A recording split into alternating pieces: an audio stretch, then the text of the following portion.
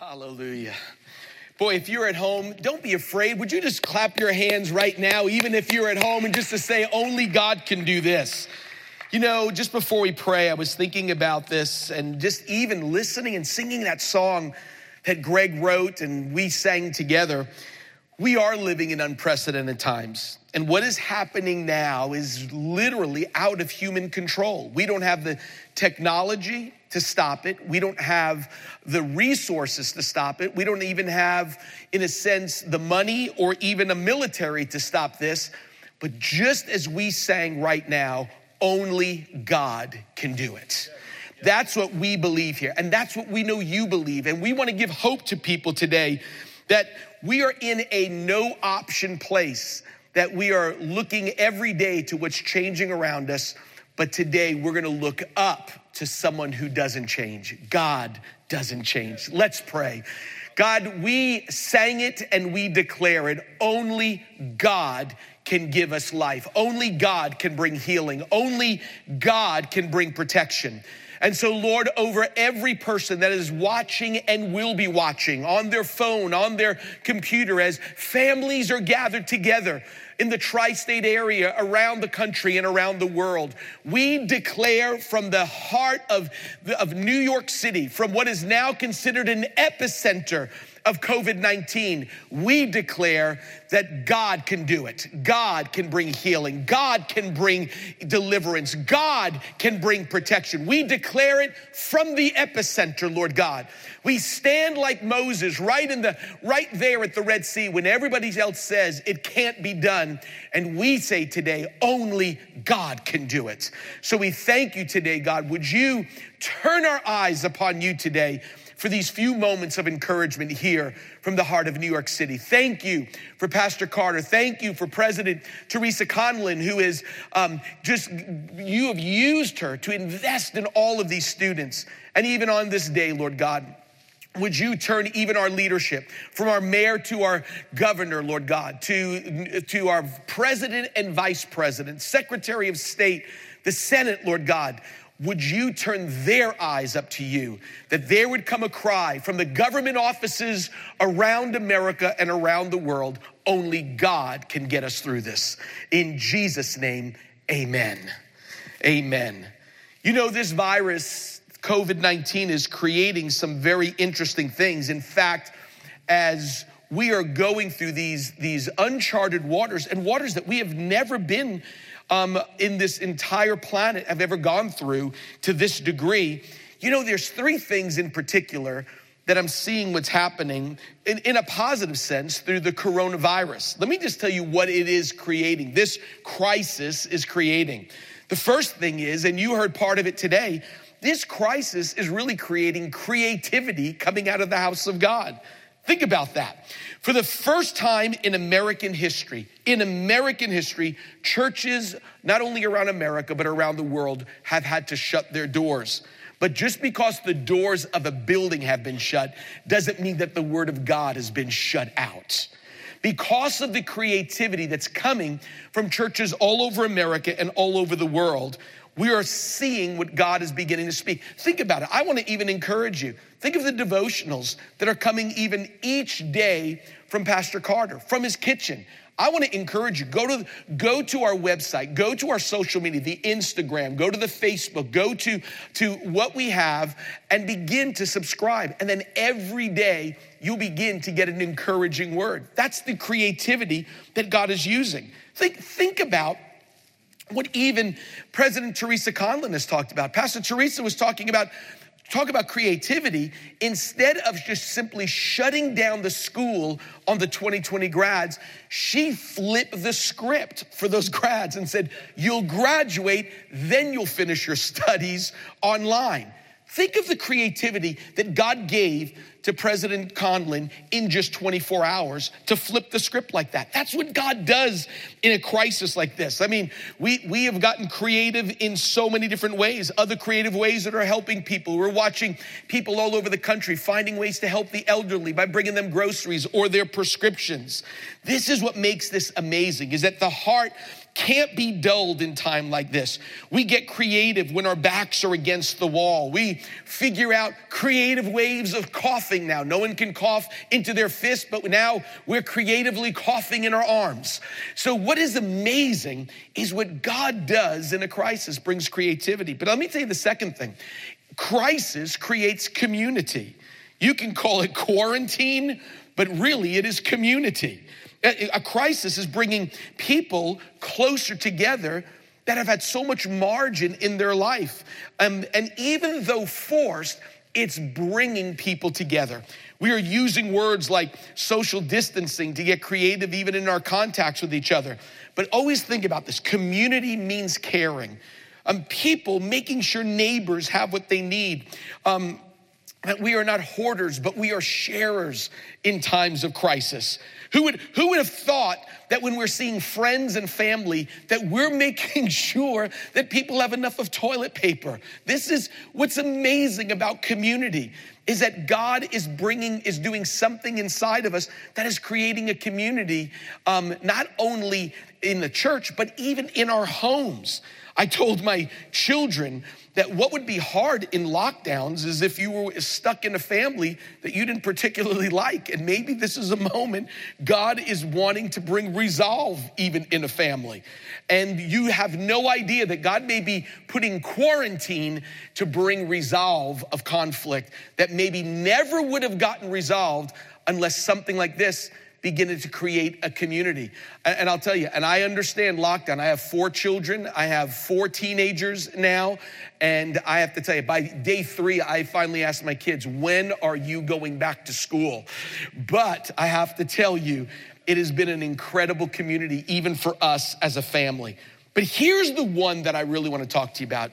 Not only has crisis created creativity, from the devotionals from a kitchen to the flipping of the script from a graduation from our summit, we've watched it create community of families getting closer together. But this crisis, listen to me close, is creating conversations that we would never have. Think about that for a second, because this is so important, and this is one is huge. The conversations I have had in the last 2 weeks with doctors, with neighbors, with people in airports, planes, athletes, have been deeper and bigger than they've ever been before.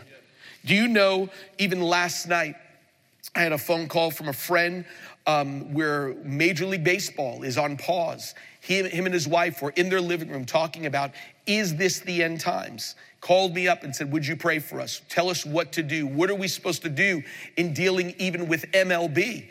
And to have these conversations and guiding them through these big conversations that they're going to be able to have with fellow players and coaches around the league. The conversations that I have gone from apocalypse to political conspiracy to the election to Putin and even Saudi Arabia. But let me just tell you something. Big conversations are presenting themselves, and I want you to be ready, Times Square Church. I want you to be ready, those that are watching with us. Now listen to me close, because when you start talking with people, remember, it's not only creating community and creating creativity, but it's creating these conversations. And here's what I want to challenge you. When you start talking with people, do not rehearse the news over and over again. Go deeper. Don't rehearse the news that everybody is watching. It's as simple. Here's what I mean by going deeper. Let me just help you. It could be something like this. What are you seeing important now that you didn't see important 4 weeks ago? That's a great question to ask. How about this one? What is becoming a priority to you that may have got pushed lower down the priority list that you're making a priority now? These kind of conversations are conversations that people never would have had before.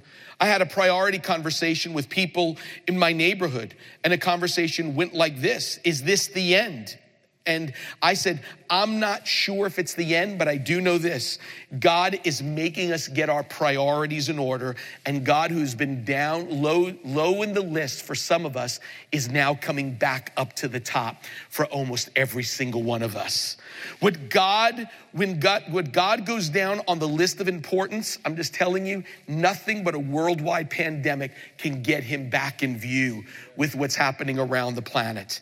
Stop repeating CNN and Fox News. Stop repeating the numbers. We got it. We all have access to the numbers. But listen, what people don't have access to is somebody that can have the bigger conversation with them. That's where you come in. They have access to listening to the doctors and all the political heads and all the information that's coming out at real time. But what nobody is doing on CNN and Fox News is having the deeper conversation, the God conversations, the priority conversations, what this means to them and of God and eternity and priority.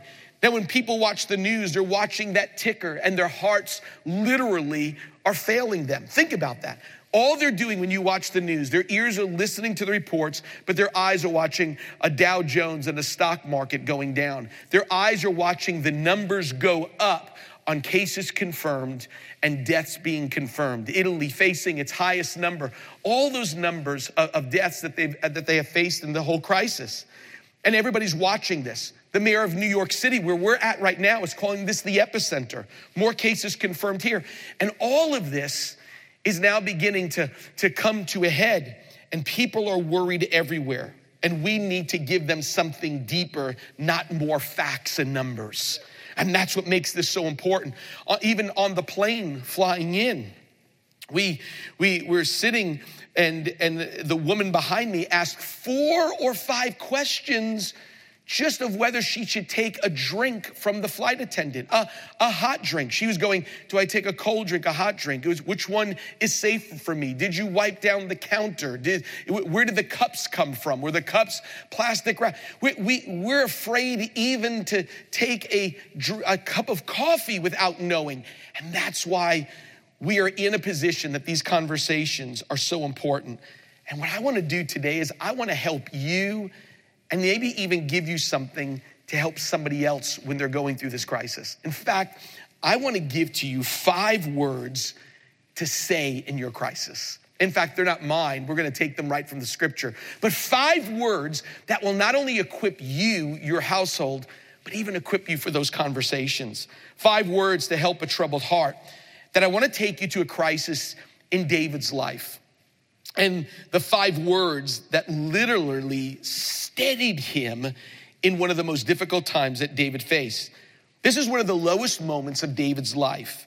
And when you turn to this chapter, C.S. Lewis in his book on the Psalms, Reflections on the Psalms, says, when you open up Psalm 103, this is what Lewis says. He says, it strikes us in the face like the heat of a furnace because you're hearing somebody talking from their furnace, from their difficult times. You feel it from David. David is being attacked.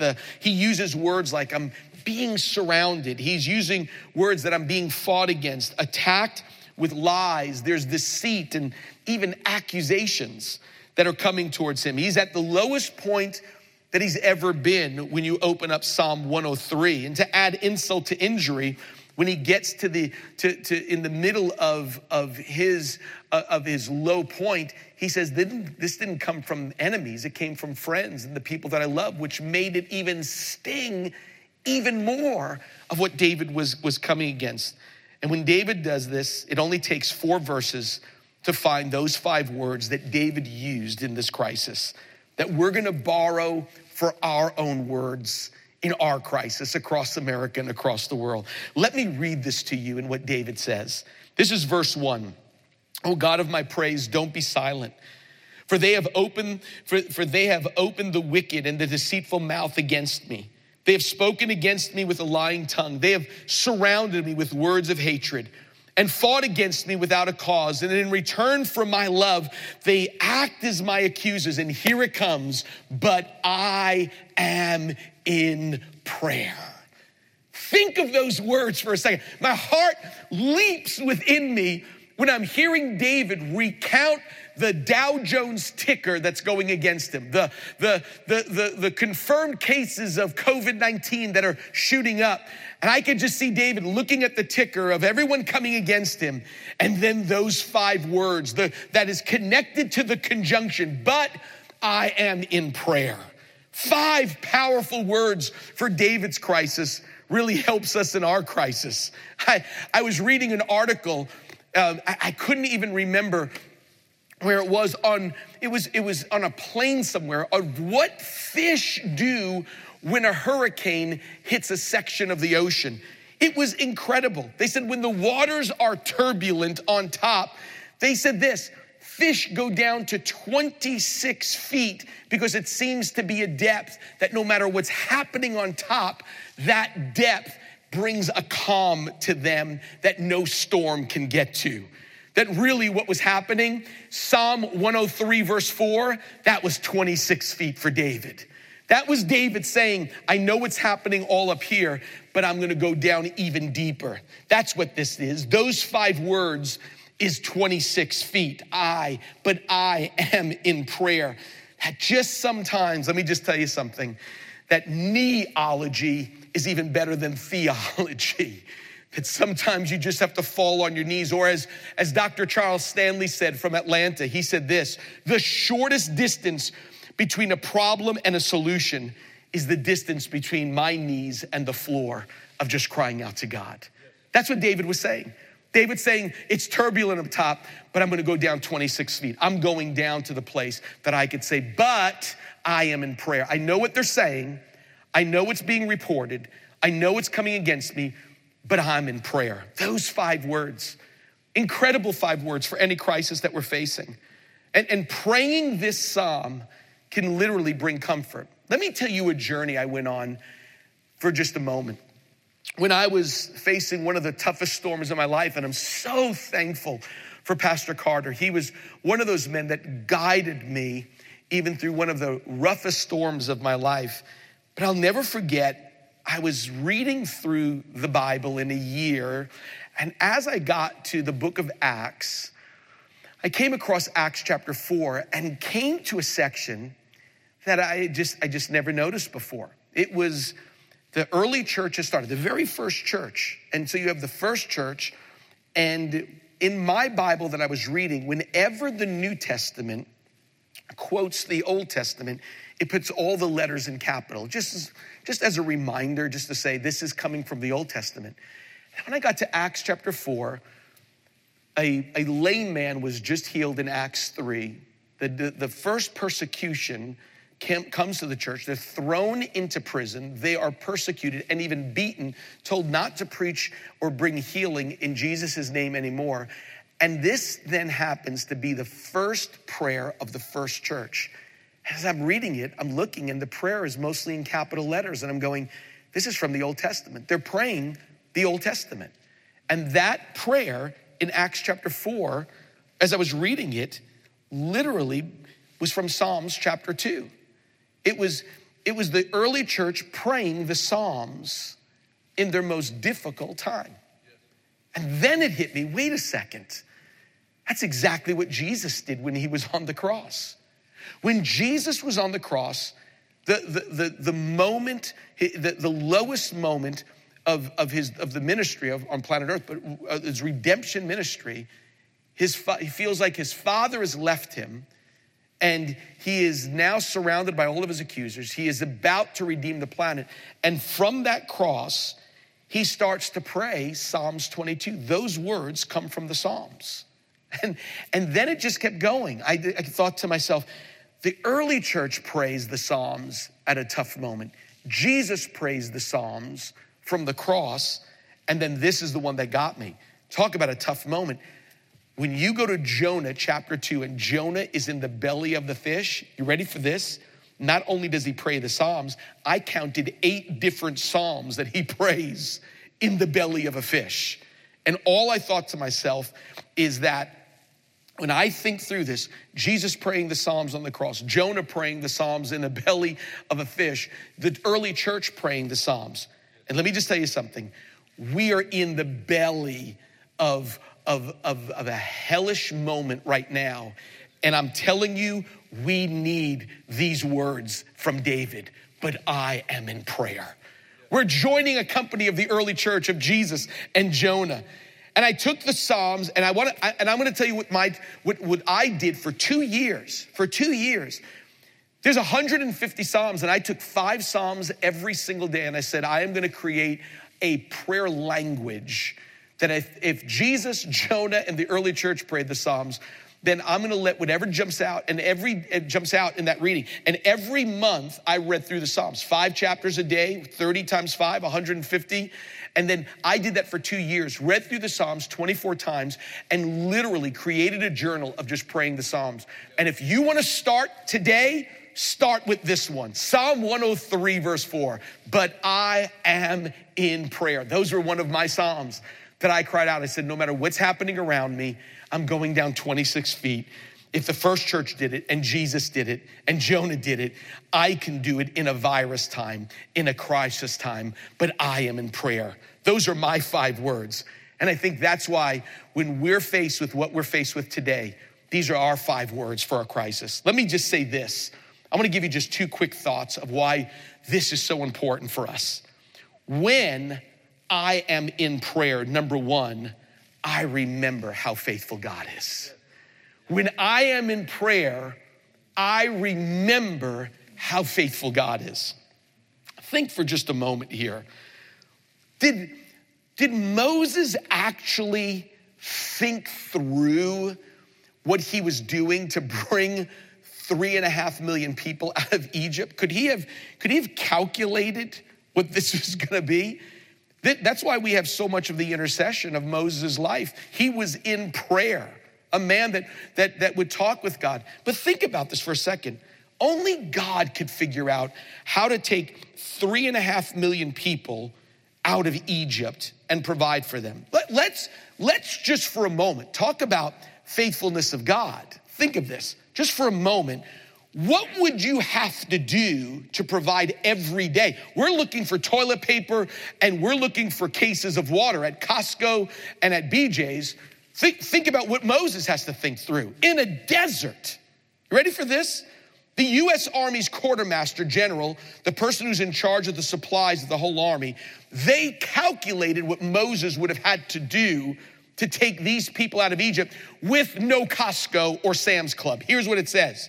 Feeding 3.5 million people requires food. And according to the U.S. Army Quartermaster General, Moses needed 1,500 tons of food a day. That's food filling 2 freight trains, each a mile long, every day. To cook the food, you would need wood to stay warm. That's 4,000 tons of firewood, a few more freight trains, each a mile long. And don't forget about water. If they only had enough water to drink and wash a few dishes, it took 11 million gallons each day. That is 1,800 miles long of a train of tanker cars to do this for 40 years. Do you think Moses figured this out? Let me just tell you something. If God can do that, God can take us through this. God has a good track record. That's why when we pray, we remember if he brought them out, he could bring us out. Crisis makes me forget and see the present and forget the faithfulness of God. See, what worry is when the situation now dictates our actions, reactions, and emotions instead of what God's word says. Prayer brings us back to the faithfulness of God, back to the track record of God. And can I just remind you, God has a good track record in your life. Just pray and think back. Just say, God, inspire my memory, instruct my memory. Let me just recount all that you've done just over the last year, over the last 10 years.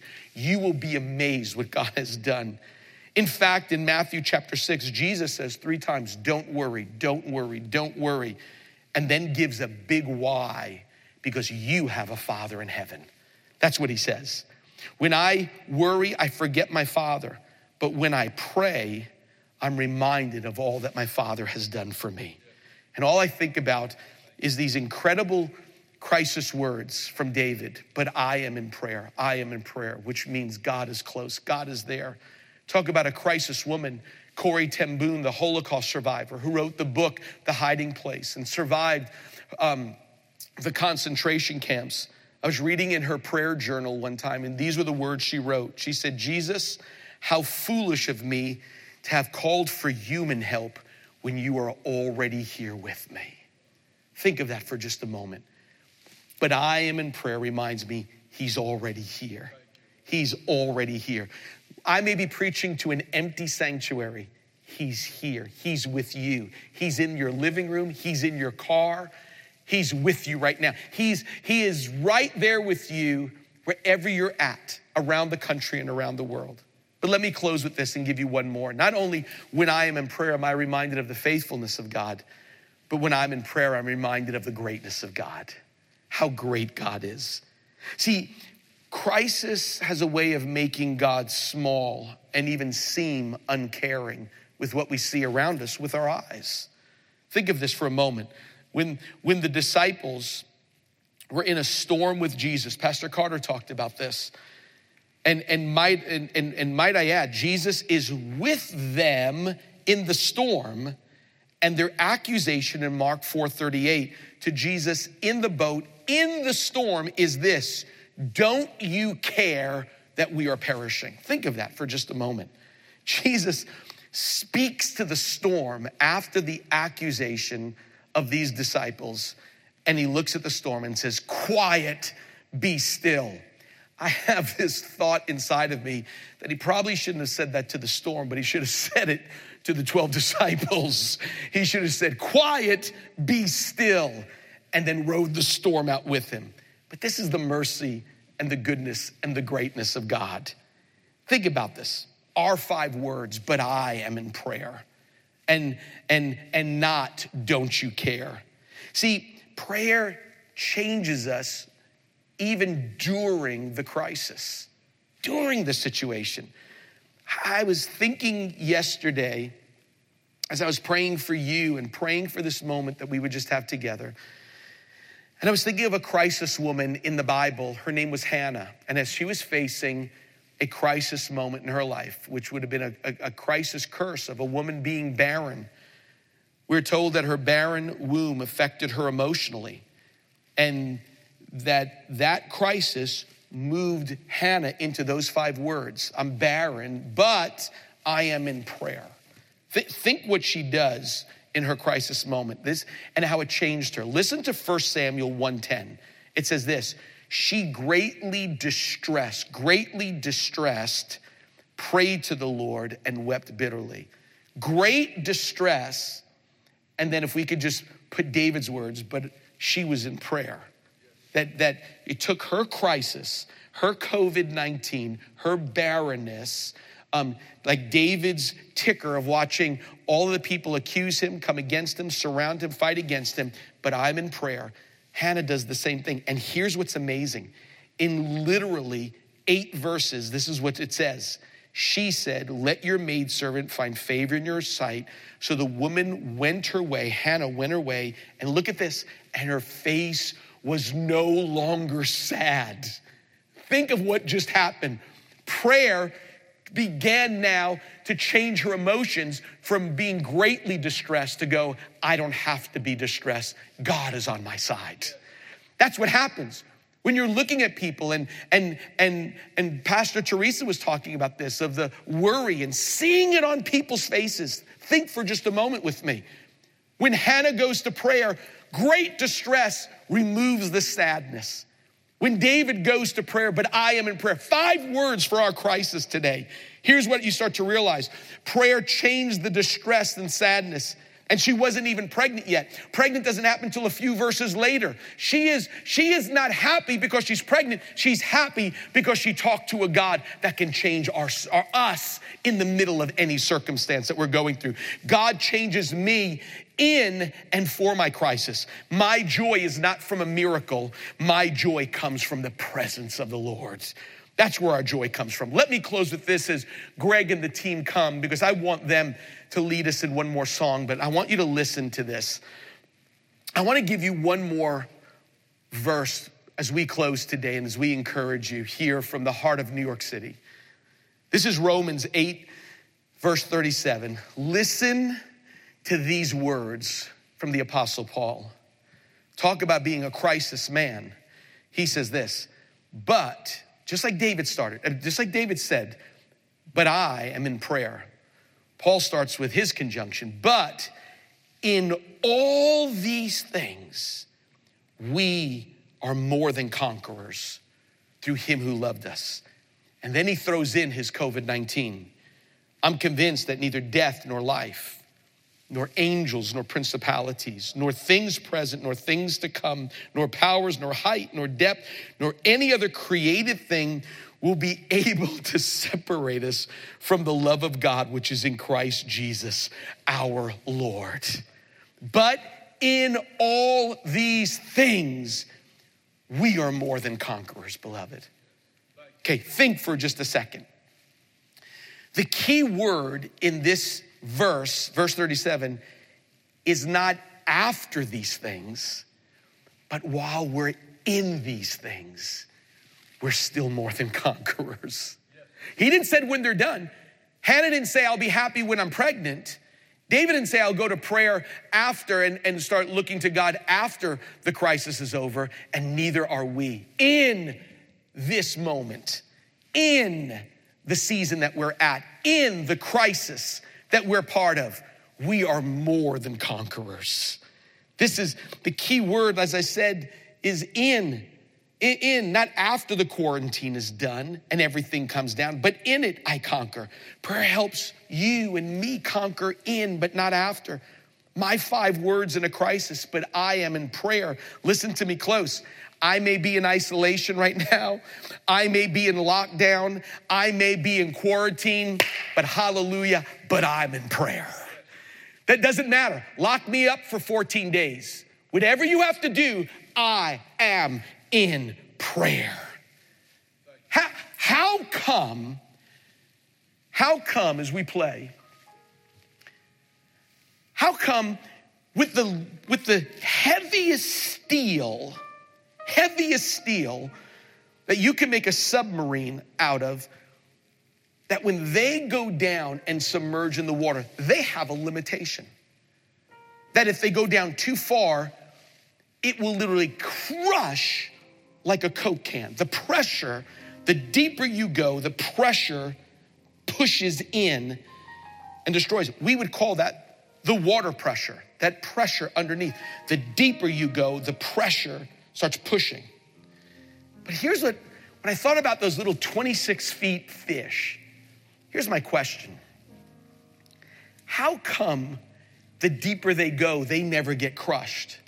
Our technology, our military power and prowess, we can't build a sub that goes down to the depths of the ocean or the pressure crushes it. But a little fish that God created can go all the way down and just swim like nothing is wrong. Where did this come from? Listen, because when God created those fish in Genesis chapter 1, he created them with an internal pressure system that corresponds to the pressure on the outside. Did you hear what I just said? There is an internal pressure system that begins to make sure that the outside pressure can't push them in. They have something in them that keeps the outside pressure from crushing them. And can I just encourage you today? We got it too. You ready for this? The harder it gets, we don't know what the next 2 weeks are gonna hold. We don't know if Broadway's gonna meet again on April 13th. We don't even know if the churches in America are gonna meet on Easter Sunday, but I want you to listen to me close. While even pastors and everybody's worrying, will we have offerings and money? Will we even have a job? Listen to me close. The harder it gets, we can still be more than conquerors in what we're going through. How? We have an internal pressure system that will not allow you or me to be crushed. Pastor Tim, what is it? Here it is. I'm sorry, I've got to look at my audience here. But I'm going to tell you what the pressure system is. Here it is now. You ready for this? Greater is he that is in me, pushing things out, than he that is in the world. I got him in me that keeps the pressure out from crushing me. Hallelujah. Hallelujah. 5 words for every crisis. But I am in prayer. That's my pressure system. That's what keeps everything out. That's why, listen to me close. Maybe some of you are watching and wondering, why you keep getting crushed. And you're thinking, I just got to be in church. I got to be in church. I got to be in church. Listen, the churches are getting crushed. The church is the submarine. Churches seem to be getting crushed. But here's the thing, but not the believer, because it's not you being in church. Listen, it's Jesus being in you. That's the difference. Some of you think, I got to sit in a synagogue. I got to sit in a chapel. I've got to sit in the cathedral. I got to sit in the church. And I'm telling you, sitting in this building will not simply take the pressure away. Christ in us, greater is he that is in me. That's what takes it away. Well, Pastor Tim, this is important now. Then how do I get Jesus in me? I thought I have to be in church to get Jesus in me. I thought I have to be water baptized to get Jesus in me. I thought I have to be a good person. All those things are great. But here's what I want you to understand today. Regardless of the good things you've done and regardless of the bad things you've done, that's not why Jesus comes in us or won't come in us. We think my past is so bad, or I've done so many good things to get me to heaven or to have Jesus inside of me. But I'm here to tell you simply this, and this is so important today. I want Jesus to be in you, not only to handle the pressure on the outside, but this too is going to pass one day. But to walk you through life, to walk you through death, and to walk you all the way into heaven as a forgiven person one day. Listen, Jesus uses the word this, you must be born again. No man, John 3:3 and John 3:5, no man can see the kingdom of heaven unless they're born again. Well, how does that happen, Pastor Tim? This is the Jesus in us. This is the pressure, the pressurized system that says me inside of you gets you through life and gets you to eternity into heaven. Then how do I become born again, Pastor Tim? Just as you had a first birth in a hospital, you need a second birth, and that can happen right now. That can happen by you maybe sharing this with somebody as you've watched it today. And maybe you're gonna send a link to somebody that needs to get Jesus in them. How does that happen?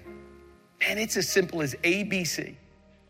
It's admitting that I'm a sinner, that every one of us, starting with me, we're broken people. We have a condition called sin that we can't fix on our own. I can't fix it with a priest or a pastor. I can't fix it with a promise or a program. I need somebody to fix it for me, and only God can. That's why 2,000 years ago, God sent his son to die on the cross. That's the B word, believing that God loved me so much that he would send his son, that he would live a life I couldn't live, die a death I should have died, to give me a reward I don't even deserve, called heaven. If me being good enough could get me to heaven, then why would God have to send his own son and die that cruel death on the cross? We can't get there on our own. We need God. And he says, it's not only admitting I'm a sinner, but believing that Jesus died that death for me. He was my sin bearer. And confessing him as Lord, saying, you're in charge of my life now. To confess Jesus as Lord is now entering not into a religion, but a relationship. It's not just saying, Jesus, you get to have Sundays for 2 hours. It's Jesus, you have every day of my life. Pastor Tim, I'd like to take that journey, but I'm not perfect. Exactly. Perfect people don't go to heaven. Forgiven people go to heaven. Today, I want you to be born again. Just as David said, I am in prayer. Would you join me in prayer right now? I want to lead you in a born again prayer, wherever you're at. If you would just close your eyes. You could even leave them open. Prayer doesn't make it more prayer if you close your eyes, but sometimes we close our eyes just to kind of keep out distractions. But I want to pray a prayer with you today as we close and then sing. And I want you just to say this out loud. Say it. If you're in a room with people, just whisper it. Say it. Just say these words. Let me read them to you. Dear Lord Jesus, I believe that you're the Son of God. I believe that on the cross, you took my sin, my shame and my guilt, and you died for it. You faced hell for me so I wouldn't have to go. You rose from the dead to give me a place in heaven, a purpose on earth, and a relationship with your Father. Today, Lord Jesus, I turn from my sin to be born again. God is my Father. Jesus is my Savior. And the Holy Spirit is my helper. In Jesus' name, amen. Hallelujah. You just got a brand new internal pressure system. You got a Savior. You got Jesus today.